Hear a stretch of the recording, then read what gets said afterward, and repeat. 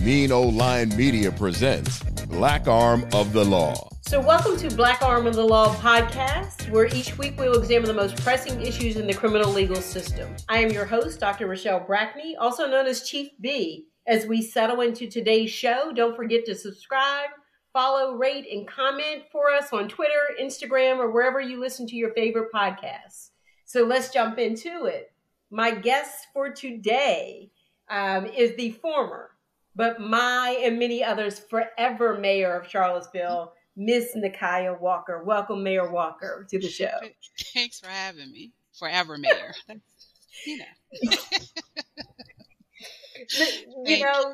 You're welcome. You're welcome. Forever mayor is, is definitely a term of endearment. And I'm sure there were some people who would love to strip you of that title. But this one is going down in the history books, whether they like that or not. So I have your bio in front of me, and I was struck, and we'll get to hear so much more about who you are in the short time that we have together. But normally when we ask people for their bios, it comes with all of these credentials and pedigrees and what they've done and who they've seen and who they are. But Mayor, sister friend is the only thing I can put when I read your bio, because you give homage to that your work centers on Black folk unapologetically. And you say that you were so influenced by your great-grandmother, your grandmother, and your mother. But the words you said is their love powers the energy required for your social justice activism. And their lessons on empathy and compassion are constant reminders of the binding nature of our collective humanity. I was just floored by that.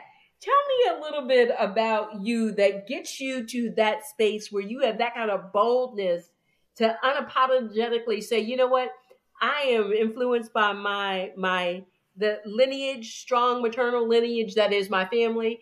And more importantly, they have positioned me with their humanity to dismantle systems of inhumanity in Charlottesville and beyond. Yeah. It's every time I think about how I do the work, why I'm the person I am, my only thoughts are first my great-grandmother, then my grandmother and mother, and in that order.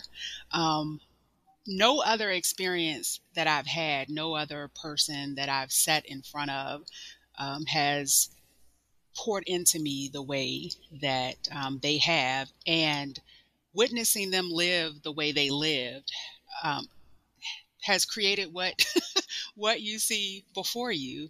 There's no other person that I could think of that I could, when you hear tell us a Black American that you are, and people normally say someone they never met. And while I am usually in awe of those people too, my first thought always starts with my great-grandmother and then moves down the line of women who descended from her, and often wonder who she descended from to be who she was. And watching them love no matter who was in front of them. My great-grandmother was born in 1912. So being able to spend a little over 2 decades with her and watch her, no matter what people did to her, what they attempt to rob her of, move through the world with love, it's just powerful. And it in this work, as you know, and the barbaric nature of some of the things we experience, it would be so easy for us to start the othering of others the way they've done us. But Black people traditionally have had that passion, that love that pours out, which is, a lot of historians will say, the reason that we were easily conquered, because of that love that emanates from us, and how we always want to figure out why you're here. And as we ask those questions, why are we here, try to prepare a meal for you and find a safe space for you to sleep, as we would protect those who live amongst us every day. And they lived that. I read about it. They lived it. Even when I want to get off track, even when I'm upset and pissed off and frustrated and angry and all those things, I have a right to be, one of their faces or voices will pop into my head and it will remind me that do not become, those people. Do not become the people who oppress. Do not become. So it's because of them. I don't identify with the titles. I try to find like what is relevant in this moment. And that's what I usually, try to live with. And it's a very hard thing to do in a world that's very, hey, show me all, all that you've done that we rank as being blessed and highly favored. But that's not how my world works. And sometimes to my detriment, but it's moving.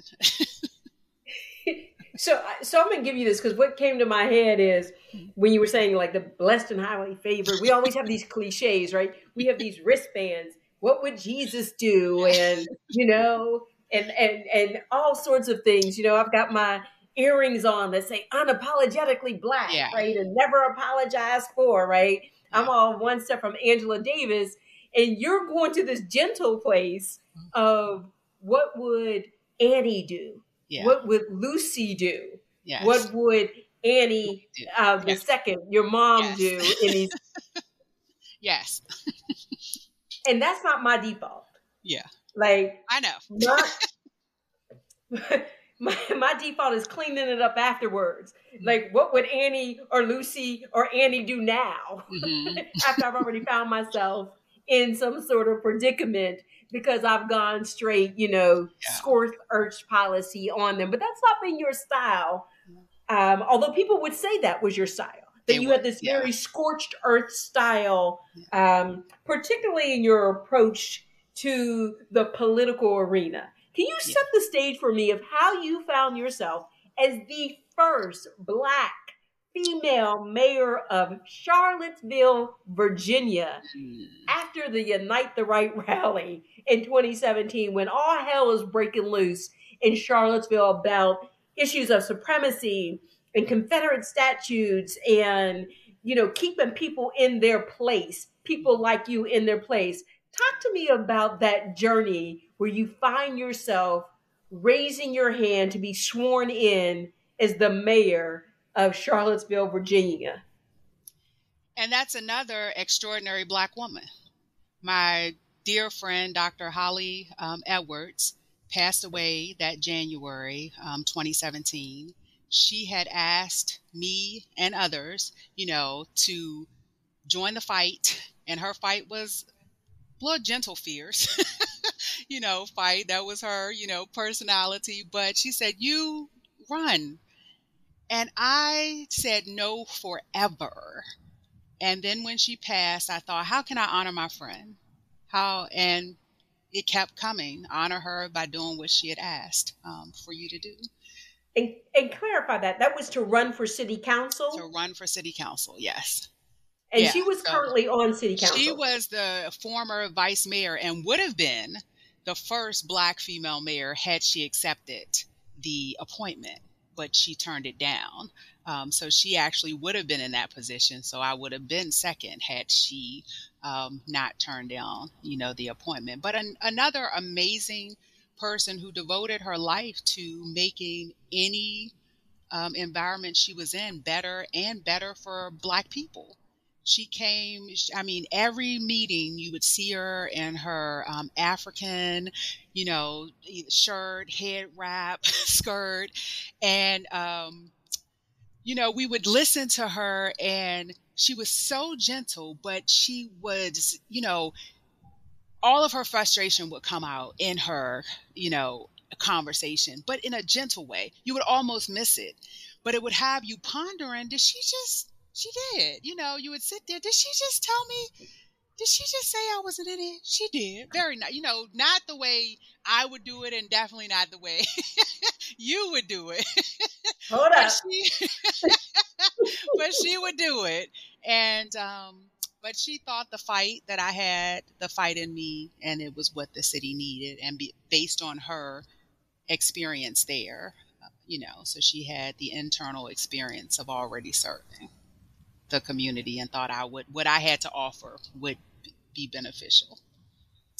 So this is all occurring before August 12th of 2017. Like, this is setting the stage. You hadn't started a campaign up until that point? I started campaigning. Holly passed away in January of 2017, and I immediately, received the call that she passed, immediately start thinking, as I was sitting on my floor crying, how can I honor my friend? And that popped up there. So found out she was dying, start contemplating running. And then contemplated, this can't be what my life is going to be about, because I saw her and what she went through and had donuts and coffee and ice cream sandwiches to help her cope with her, you know. And so, like, this can't be life. This is not what I'm, going to do. And then March, I formally announced. So this was before the Summer of Hate, before any of the events that took place that summer, and, months before the August 12th. And I, was determined to be exactly who I am. And my campaign colors were red, green, and black. My campaign slogan was unmasking the illusion. And that's the illusion of this perfect city where everyone can thrive. And so there were no holds bars. I started talking about racism from day one, and I informed every room I was in, everyone I talked to, that while I fully understood that being a city council member, that I had to serve everyone, I could make sure trash was picked up and the streets were swept and all of those things in my sleep. But my primary objective was to make sure that Black people and other people who were vulnerable to oppression, that their needs were met. And I never, wavered from that commitment. So I want you to be real careful here. And the reason I want you to be real careful here is because as you drive through Charlottesville and around it, there are signs that say that you are entering into a journey into hallowed grounds. Like, they call this space hallowed grounds. The campus, University of Virginia, they don't call themselves a campus.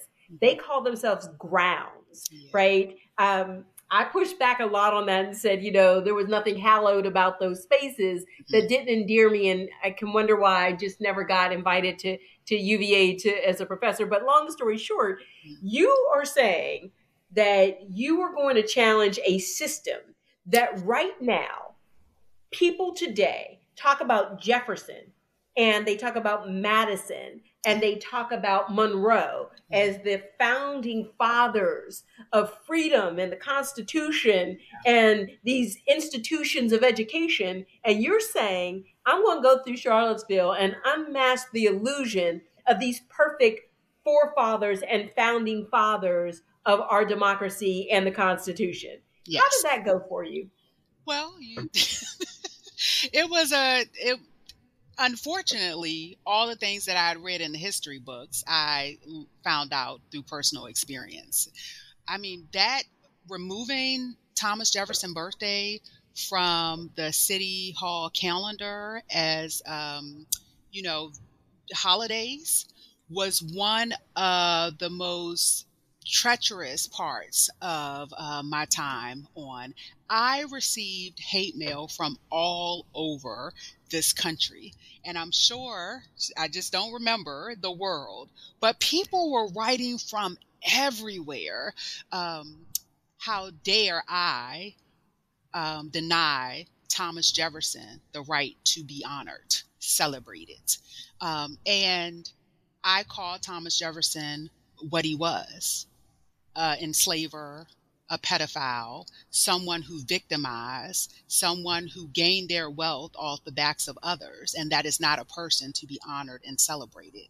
And we talked about those bodies of work that he is so famous for. He was not thinking of Black people and their rights at the time. So I wasn't going to pretend with them that we were included in something and that he was someone to be celebrated. But yes, they're, locally and nationally. I mean, UVA at the time, they made a statement about Thomas Jefferson's birthday and that he would not be removed, from the campus. Monticello put out, on their social media, they just had like basically Thomas Jefferson's birthday didn't need to be celebrated because he was celebrated, every day. That came out on their social media platform. So in these very subtle ways at times, you even had the people in positions of power affirming the past behaviors and on one hand saying we're working towards more inclusive programming. We are hearing from descendants of people enslaved on the plantation. And at the same time saying that this person who is a central figure that we hold on to this historical site, we will not allow this person who they didn't even believe to be here, me, to come in and tarnish, his image. And when you talked about how can you hold on to the, Declaration of Independence and talk about Black people and their freedom and liberation and what hasn't been achieved today, there are no answers. It's just silent. But what spoke volumes was their willingness to come out very loudly and, say that they were going to work to maintain all that he had built and all that the people were upholding today. And so, for our listening audience, I had a firsthand view of the kind of hatred and violence and the things that were spewed towards you. I was your chief of police at the time, so we should fully disclose that to the audience. You had selected me as your chief of police. And one of the comments people were, particularly even other council members, I remember one of them saying that you were trying to wash away his memory, right? Yeah. To get rid of the memory of Jefferson, right? As we're talking about Black arm of the law, like a person who wrote the constitutions or the laws of this land and of this nation. Mm-hmm. And you rebutted, and that made national news when she said, you're trying to get people to forget that Thomas Jefferson existed. Yeah. Do you remember your response to that? I don't. What was it? So, talking about unmasking the illusion, your response was, he will be remembered in hell. Oh, that sounds like. So I just wanted to talk about, again, you find yourself in this space. Yeah. Let's walk before the Unite the Right, and then we'll talk about after, because as you were trying to say, listen, if we want to invest in something, let's get rid of, because the alternative wasn't just to get rid of the celebrated holiday as his birthday and take something away. You said, why don't we do something different? Yes. For that day. Mm-hmm. Instead, give our employees a different holiday to celebrate, to recognize what they have had to endure. Mm-hmm. And how did you reframe that very difficult conversation? That's often when you're talking about the symbolism, which is what that moment was, again, making sure that we had not just the reckoning of why are we doing this in the first place and why it should be undone, but hey, how do you replace this? And it was still a symbolic moment, but the Liberation and Freedom Day of this, of our area, which is March 3rd, that is what we replaced it with. And we wanted to, or I wanted to, and other people who were invested in it actually changing, local professors at the, university, Dr. Douglas at the Jefferson School. I mean, we have a very rich activist community. They had been working on making sure that Liberation and Freedom Day, which is the our day when we talk about like Juneteenth and things like that, our day that people who were enslaved here were freed. And so we're talking about, we wanted to make sure that a day where we had worked equally as hard in our own liberation, that people could use that day as a day of reflection, as a day of celebration. And so, again, a symbolic moment, wasn't restoration, things that I'd actually, been working for, but it was a full circle moment of removing a person, a celebration of a person who had enslaved people, and had the city focus on a time when those who had been enslaved, their journey towards being no longer being considered property of other people. And that was what we hoped would be just the start of the conversation around what does true liberation look like? What does reparations look like? What does the city and its local level owe to the descendants of people enslaved on these lands? And it's not just holiday changes or plaques put up. It is more significant investment that needs to be made. And we can have that conversation locally as we attempt at a state and federal level. So let's stay locally, because there are so many moments that have been viral moments in your mayoralship, I guess is the only way to describe it. And one of those viral moments, you were still in the campaign mode, and the Unite the Right rally had occurred. Things had happened. There are tiki torches. There are all of these very freshly scrubbed faces with gel in their hair, blonde folk. They've got khaki pants on. They look like what we would expect from back in the day when they would call someone a preppy or an Ivy School League kind of individuals. They've come through Charlottesville with tiki torches, and many would like to believe that they invaded Charlottesville. I have always been of the saying that people don't come where they're not welcomed, and where there's not already a host there waiting for them, right? There was a host. There were a couple of hosts there that were waiting for them to come. And there's this one moment when, after the Unite the Right and all the violence of that weekend, that council gets back into session. And what was your reaction to 2 days later, after these events are occurring, council, which is headed by a mayor, Mike Signer at the time, who is Jewish in his faith professions, and is an attorney. They gavel it in that day. Business as usual. Business as usual, right? Talk to me about what your reaction was and how that fueled your campaign, even to make sure that you found yourself on council. Well, even before, that moment, we had several moments over, the summer. The July incident where we felt as citizens that the few Klan members that came in, and I say few, but I always am very cautious, because while they were, those few members that came in, there are a lot of people who don't put on the Klan outfit, don't put on the hood, that are encouraging and are benefiting from their, from their presence. And so those are the people who are scary to me. Those are the people that we have to monitor. Those are the people that keep the system in check. The people who come out and, are the ones who still will know that someone was lynched and still come out in a hood and be very comfortable with it. I don't think those are the people that we have to be most concerned about.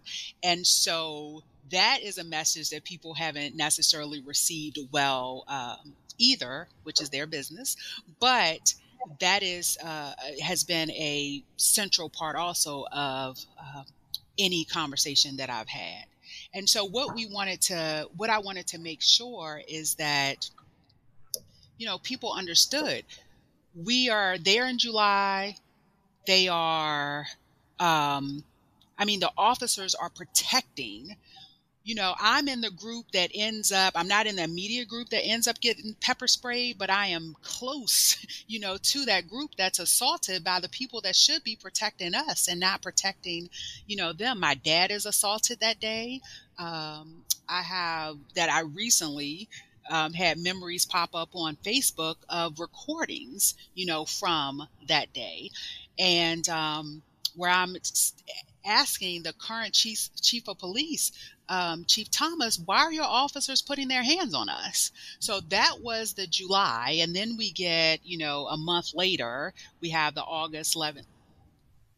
So for clarity, this is in July of 2017. 2017. And the Klan they're here in Charlottesville. Like, this is the pre-show, right? This is Yes. the prequel. Yes. And instead of addressing the Klan and their violence and their hate, when they go to disperse everybody, the people who get pepper sprayed are the people who live in the community, are advocating for justice, or advocating against these systems. They get pepper sprayed, and the Klan just marches on and does what they do. They don't just march, they are escorted by the people that we pay taxes to protect us. It was a little more than just march on. They were escorted in and they were escorted out, and we were assaulted while they were protected. And that's what I remember best, from that day and being present, not reading about it, not watching it, being at the courthouse that day. And as we get into this, what's so interesting about this, and even similar to what happened with Tyree Nichols, at the time, Chief Thomas is a black male. Yes. Right? So it's a black male police chief who may have had some obligations based on permitting to do certain things, but those obligations didn't extend to, let's hit them with the pepper spray, folks who look like us. So it really does think about a system that can be corrupted regardless of your racial identifications, right? Yes, and it's when you're the leader, as you know, you have to take all the heat that comes your way from anyone who is in a subordinate, which I don't like the word, I was trying to find one, but subordinate position. But Chief Thomas officers openly defied him that day, as they have at other times.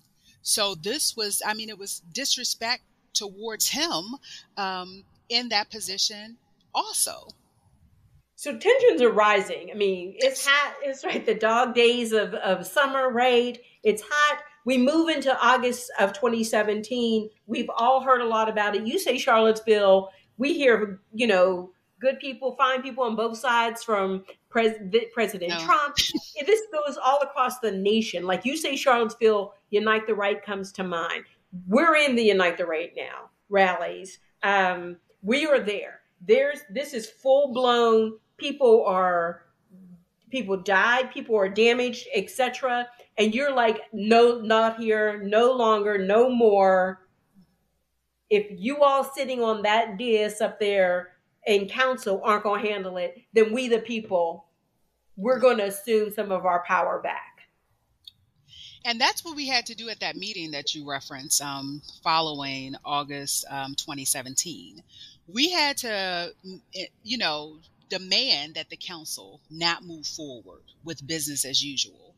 I don't remember what was on the agenda that day, but if it was a typical agenda, you could be talking about anything from like sewer and drain lines to how water, the water quality, which are all important things for a city. But that is not what we're going to talk about, following the weekend, the August 11th and August 12th.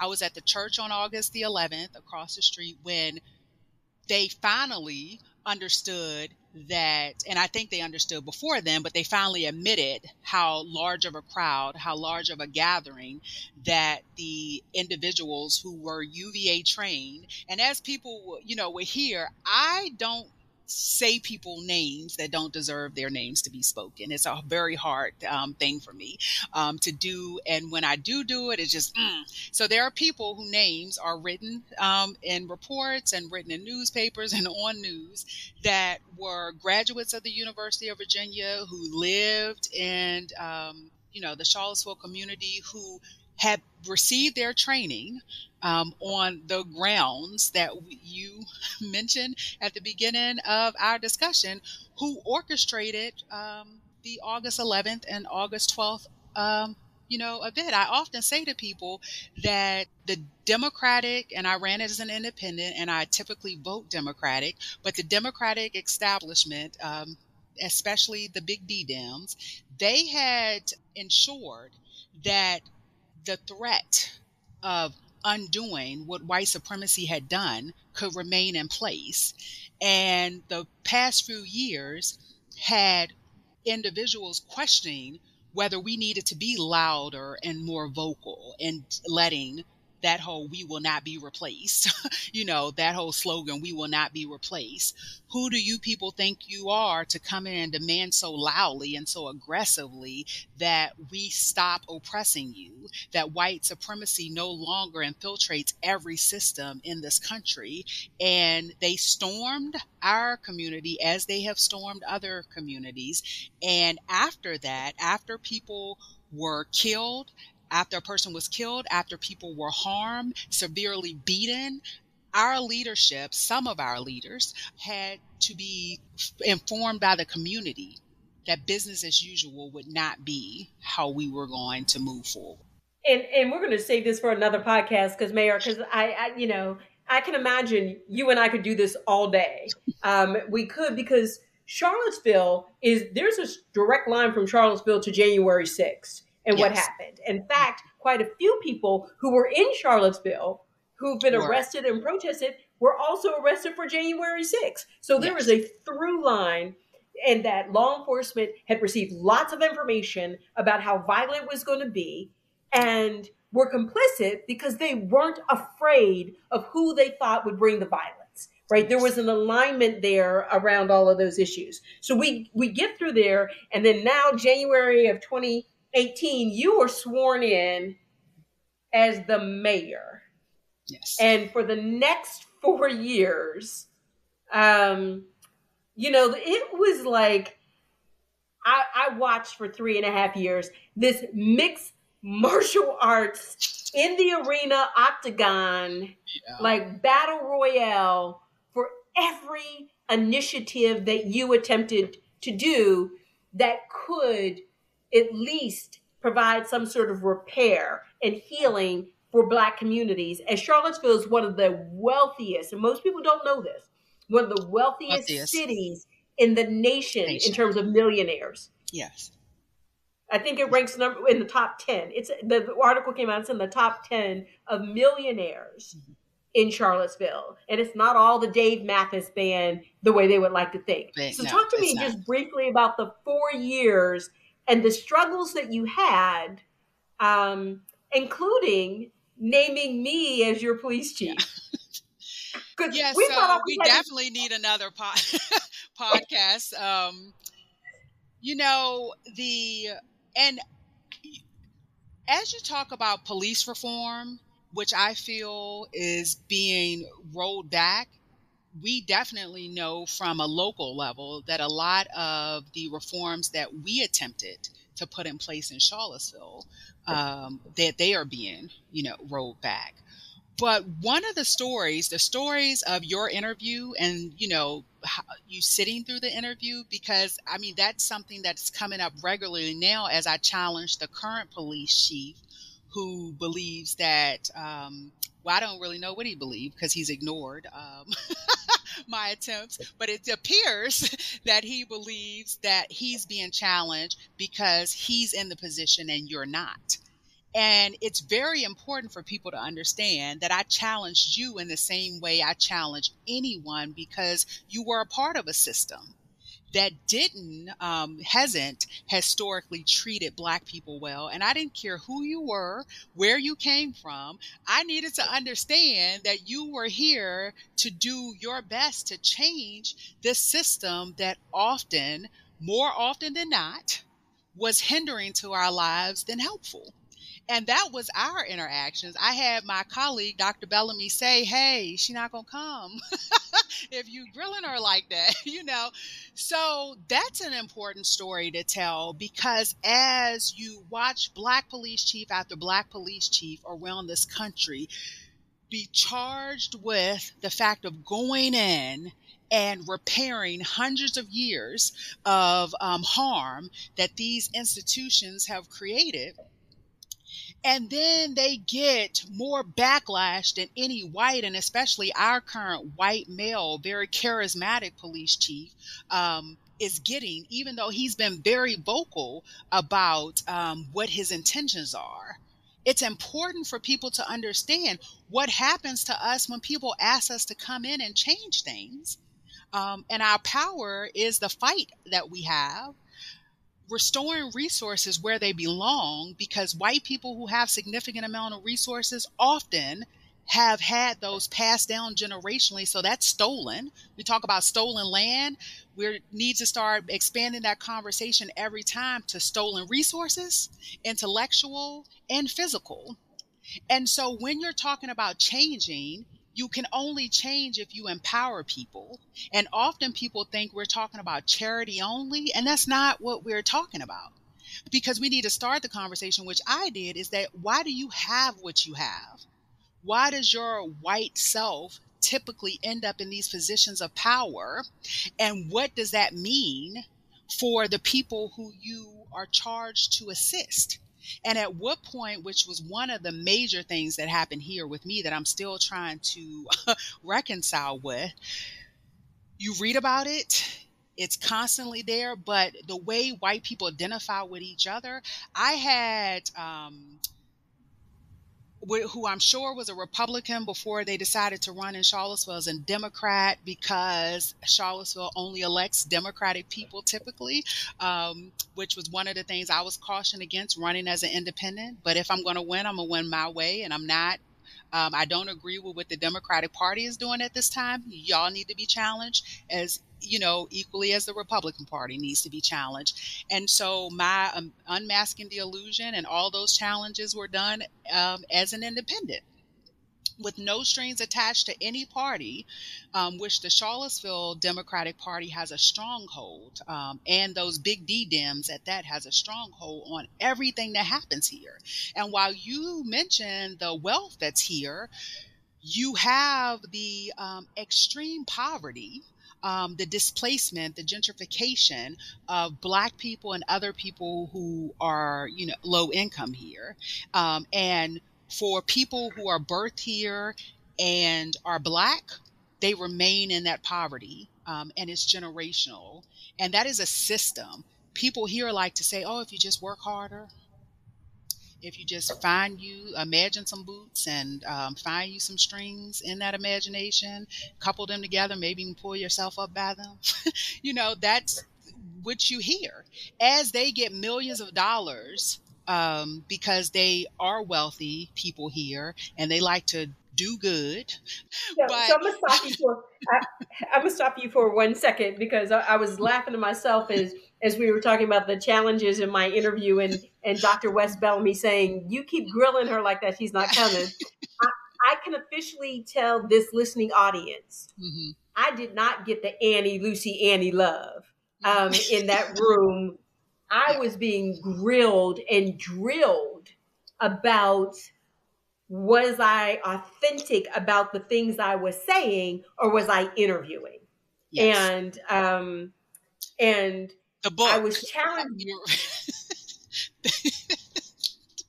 Tell them the story about that. So for the listening audience, the reason why Mayor Walker cannot stop laughing is because she was challenging me about systems and me dismantling systems and policing, and understanding that literally the impact the institution of law enforcement has on Black and brown communities. And I talked to her about how you dismantled it, and that one of the concepts, I was teaching a course at Carnegie Mellon called The Shading of Democracy, the Influence of Race on Policy and Politics. And one of my anchor books was New Jim Crow. And she was like, yeah, whatever. Like, this sister literally, yeah, whatever'd me in this interview. And it was real convenient. I have my book, because I pull it up out of my tote bag backpack and I show her the book. And she literally like, convenient. As I would have had to pull out my syllabus that I've been teaching the past few years to get this mayor to understand me. And when I walked out of there, I said to my husband, that mayor lady, whoo, She don't like me at all. So for those in the audience to think that this mayor is one of those folks who's just going to give you a pass because you look like or you say the right things, there is going to be some depth of conversation. And we'll get to that at the end of it when I talk about my reflections and my end of shift report. So during the 4 years, I want you to talk about briefly imagining a just Cville, which was a concept that you came around about how you would govern, not just as a concept, but from the very beginning, the programs you were putting into place, the way you were governing were all kind of under this informal umbrella of imagining a just Cville. And then you eventually launched that. And you did this all while, and audience, I can attest to this, being under national scrutiny and headlines. You received more death threats. I had to put, true story, cameras. Often the mayor would rebuff me against her own security measures. I'm not willing to be afraid of walking that walk. Police escorts, I offered myself 5 o'clock in the morning if I needed to meet you at your house to make sure you got to work safely. It got that bad.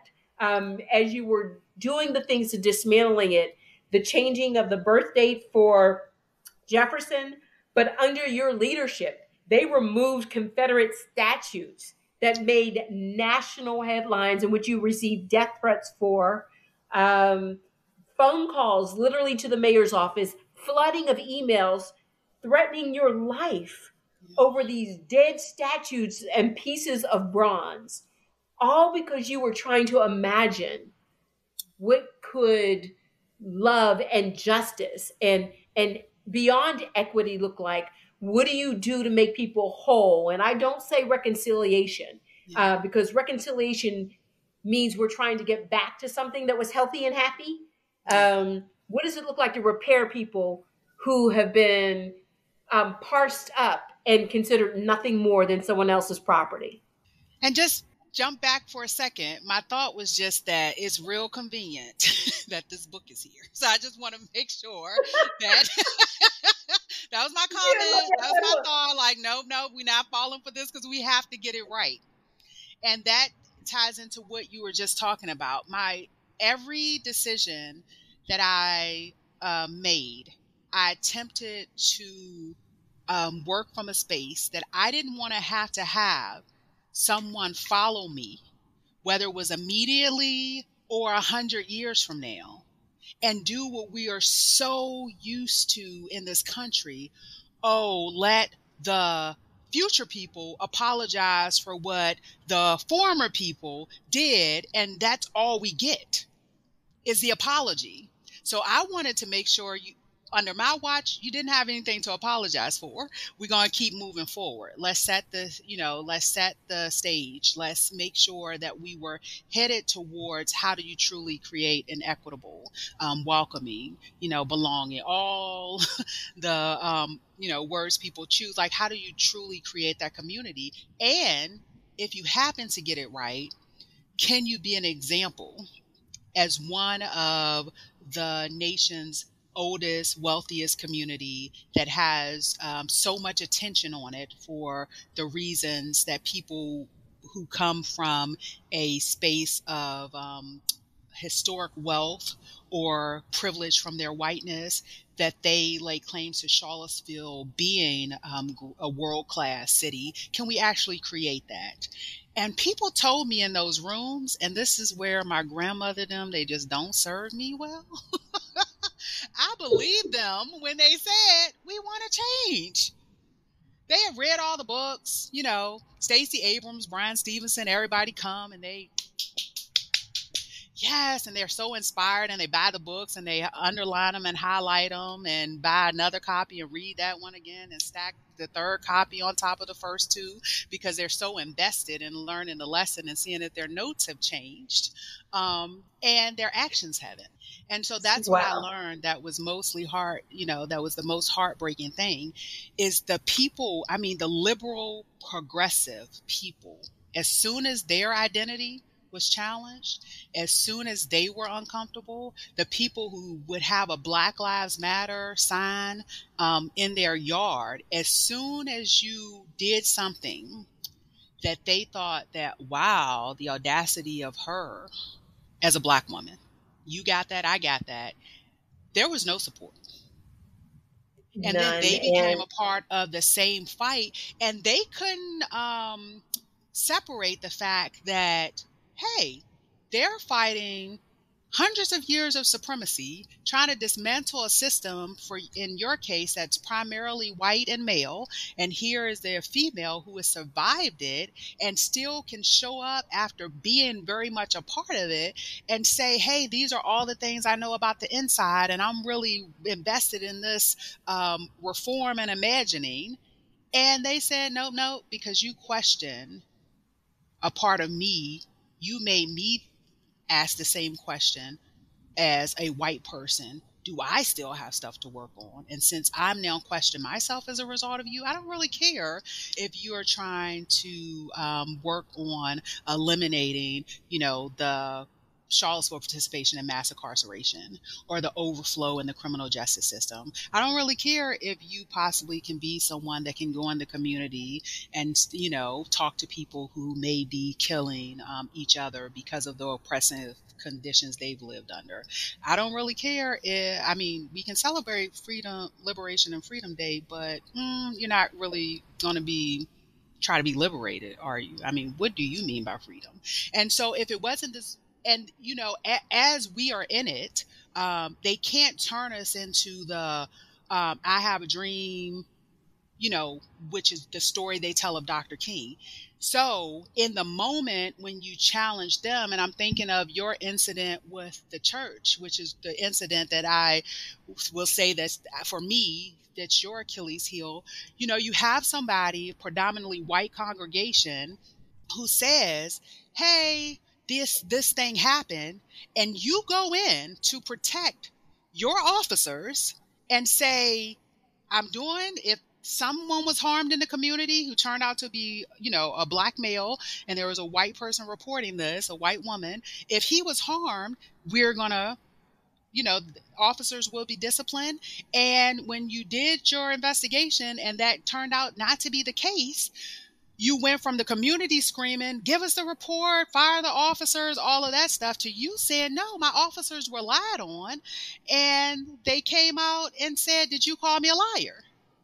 And then, right. So, like, you're going to say publicly that I'm a liar? And the support you had just, just completely tanked because you question a power structure. And in that moment, and I've said it publicly, I've said it on the lives I used to have at the time, Facebook, it reminded me of being at the slave castle in Ghana, Elamina, and sitting there with the church in the middle of this castle, the dungeons around it, the governor's room, above it, where the woman's dungeon, people, our ancestors, they had captured, would be held and brought out, a bathing area in front of the church for them to be washed, for him to sexually abused. And I thought about that church and the power that it has had over Black people's lives, all in the name of bringing peace, to the world, that again has never applied to us, and how historically it has harmed us, and how in your situation it harmed us and led us to you ultimately being fired. And because of the supremacy that I witnessed throughout my tenure there, and then watching what was done to you, deciding that this is not a system that I can even, again, if I had all the tools, all the hammers and the nails, I'm trying to build something, and I own Lowe's and Home Depot, and I'm not going to get it built because the people who have more power are going to come and make sure I don't get the wood delivered, make sure none of the nails come, make sure none of the cement that needs to be poured, whoever usually fill those orders never happen. And that's what I saw. And so the day that I decided that I would, And I'd already struggled to announce my decision for reelection. It had been something I've been struggling with since the end of 2020. But that was the moment that I realized like how powerful racism, again, having been, I'm well read. I know what other people said. I believe them. But living it, it was, and I laugh now because that's usually how I try to keep, I keep myself together. But it was suffocating. The whole experience was suffocating. And when you think about Charlottesville being a microcosm, all of its power, all of its wealth, all the people who flood there to get married on plantations and to be educated at this, what they consider a great institution, to be on the grounds and a part of UVA, it's like, what can I really do here without destroying myself, to do it? And I wasn't willing to stay in a system where I had to fight every time, every moment, every second. We're not even talking about every hour, just every second. And I'm an honest person, so I'm acknowledging the power that white supremacy holds over this city, that the elected officials are primarily members of the Democratic Party, and the fact that I'm still wrestling with what that means for my work in this world, and whether we will ever truly be a liberated and free people with the amount of power and the way they orchestrate and then, show that power. So I was going to ask you, audience, I was going to ask her a question, but I'm going to end it with this. My question was, in December of 2021, you stepped away from the formal political arena. Would you consider running for another position? And the way she just ended that, I am not going there. Instead, Mayor Walker, I will just give you a quick, if you know, what's next? What's next if you know? I actually am still debating, about, what next. The reason podcast, you heard it here first. Oh, just so it's record. She hasn't eliminated the politics yet. Go ahead. Oh, no. I've been honest with you. I loved it. That's why I can talk about sewer lines and water quality and all of that stuff, because I loved policy and I love learning. And if you love learning and I can think on my feet, I can just do it well. I did a great job. I was awesome. And so, no, walking away from what I know I was doing, especially for us, and how that would trickle. Normally we think of trickle down as a negative thing, but how that would trickle down to anyone who was experiencing any oppression.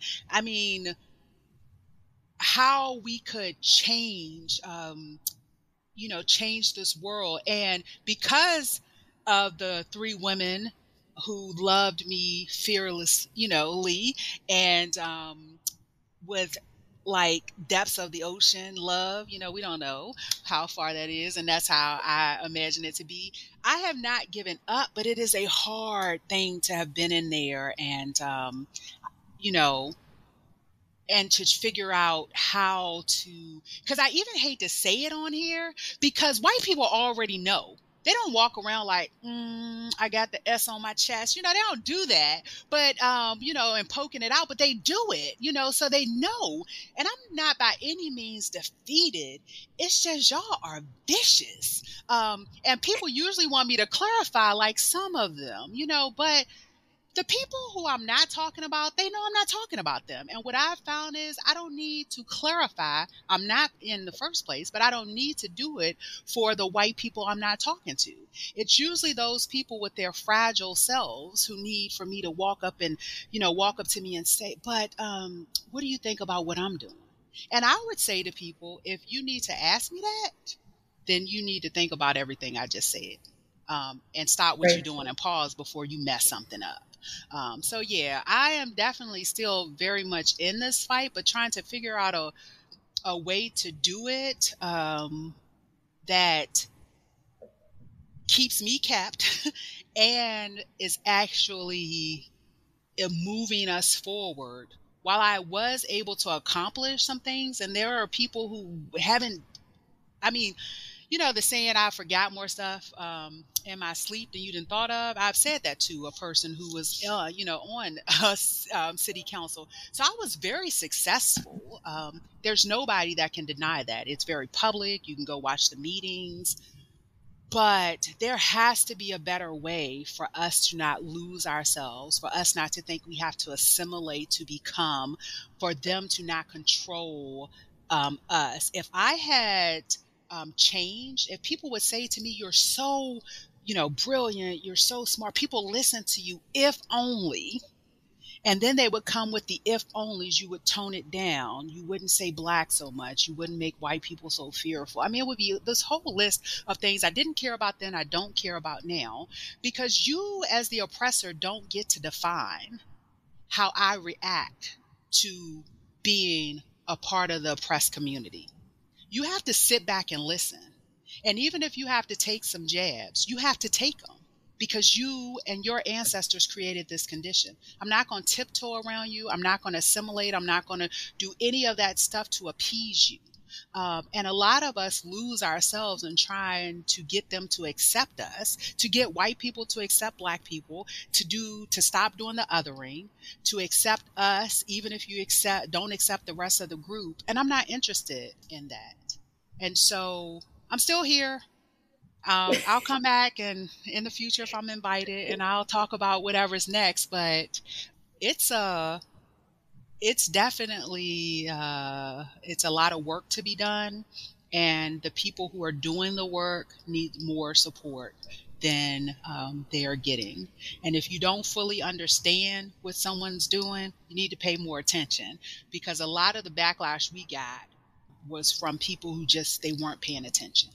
And with that, thank you, my forever mayor, Mayor Walker. Thank you for coming on the show. Thank you for listening. Each week we have our end of shift report, but I don't know if I can really call this an end of shift report. Our guest, the former mayor of Charlottesville, Nakia Walker, I mean, just dropping wisdom. If you were to really think about all of what she had to endure as a Black woman, the first Black female mayor in Charlottesville after the Unite the Right rally, who is fierce, refuses to compromise on her love and compassion and her desires to rectify or at least repair some of the wrongs that were done to the community here in Charlottesville under the guise of liberation in Jefferson and Madison and Monroe.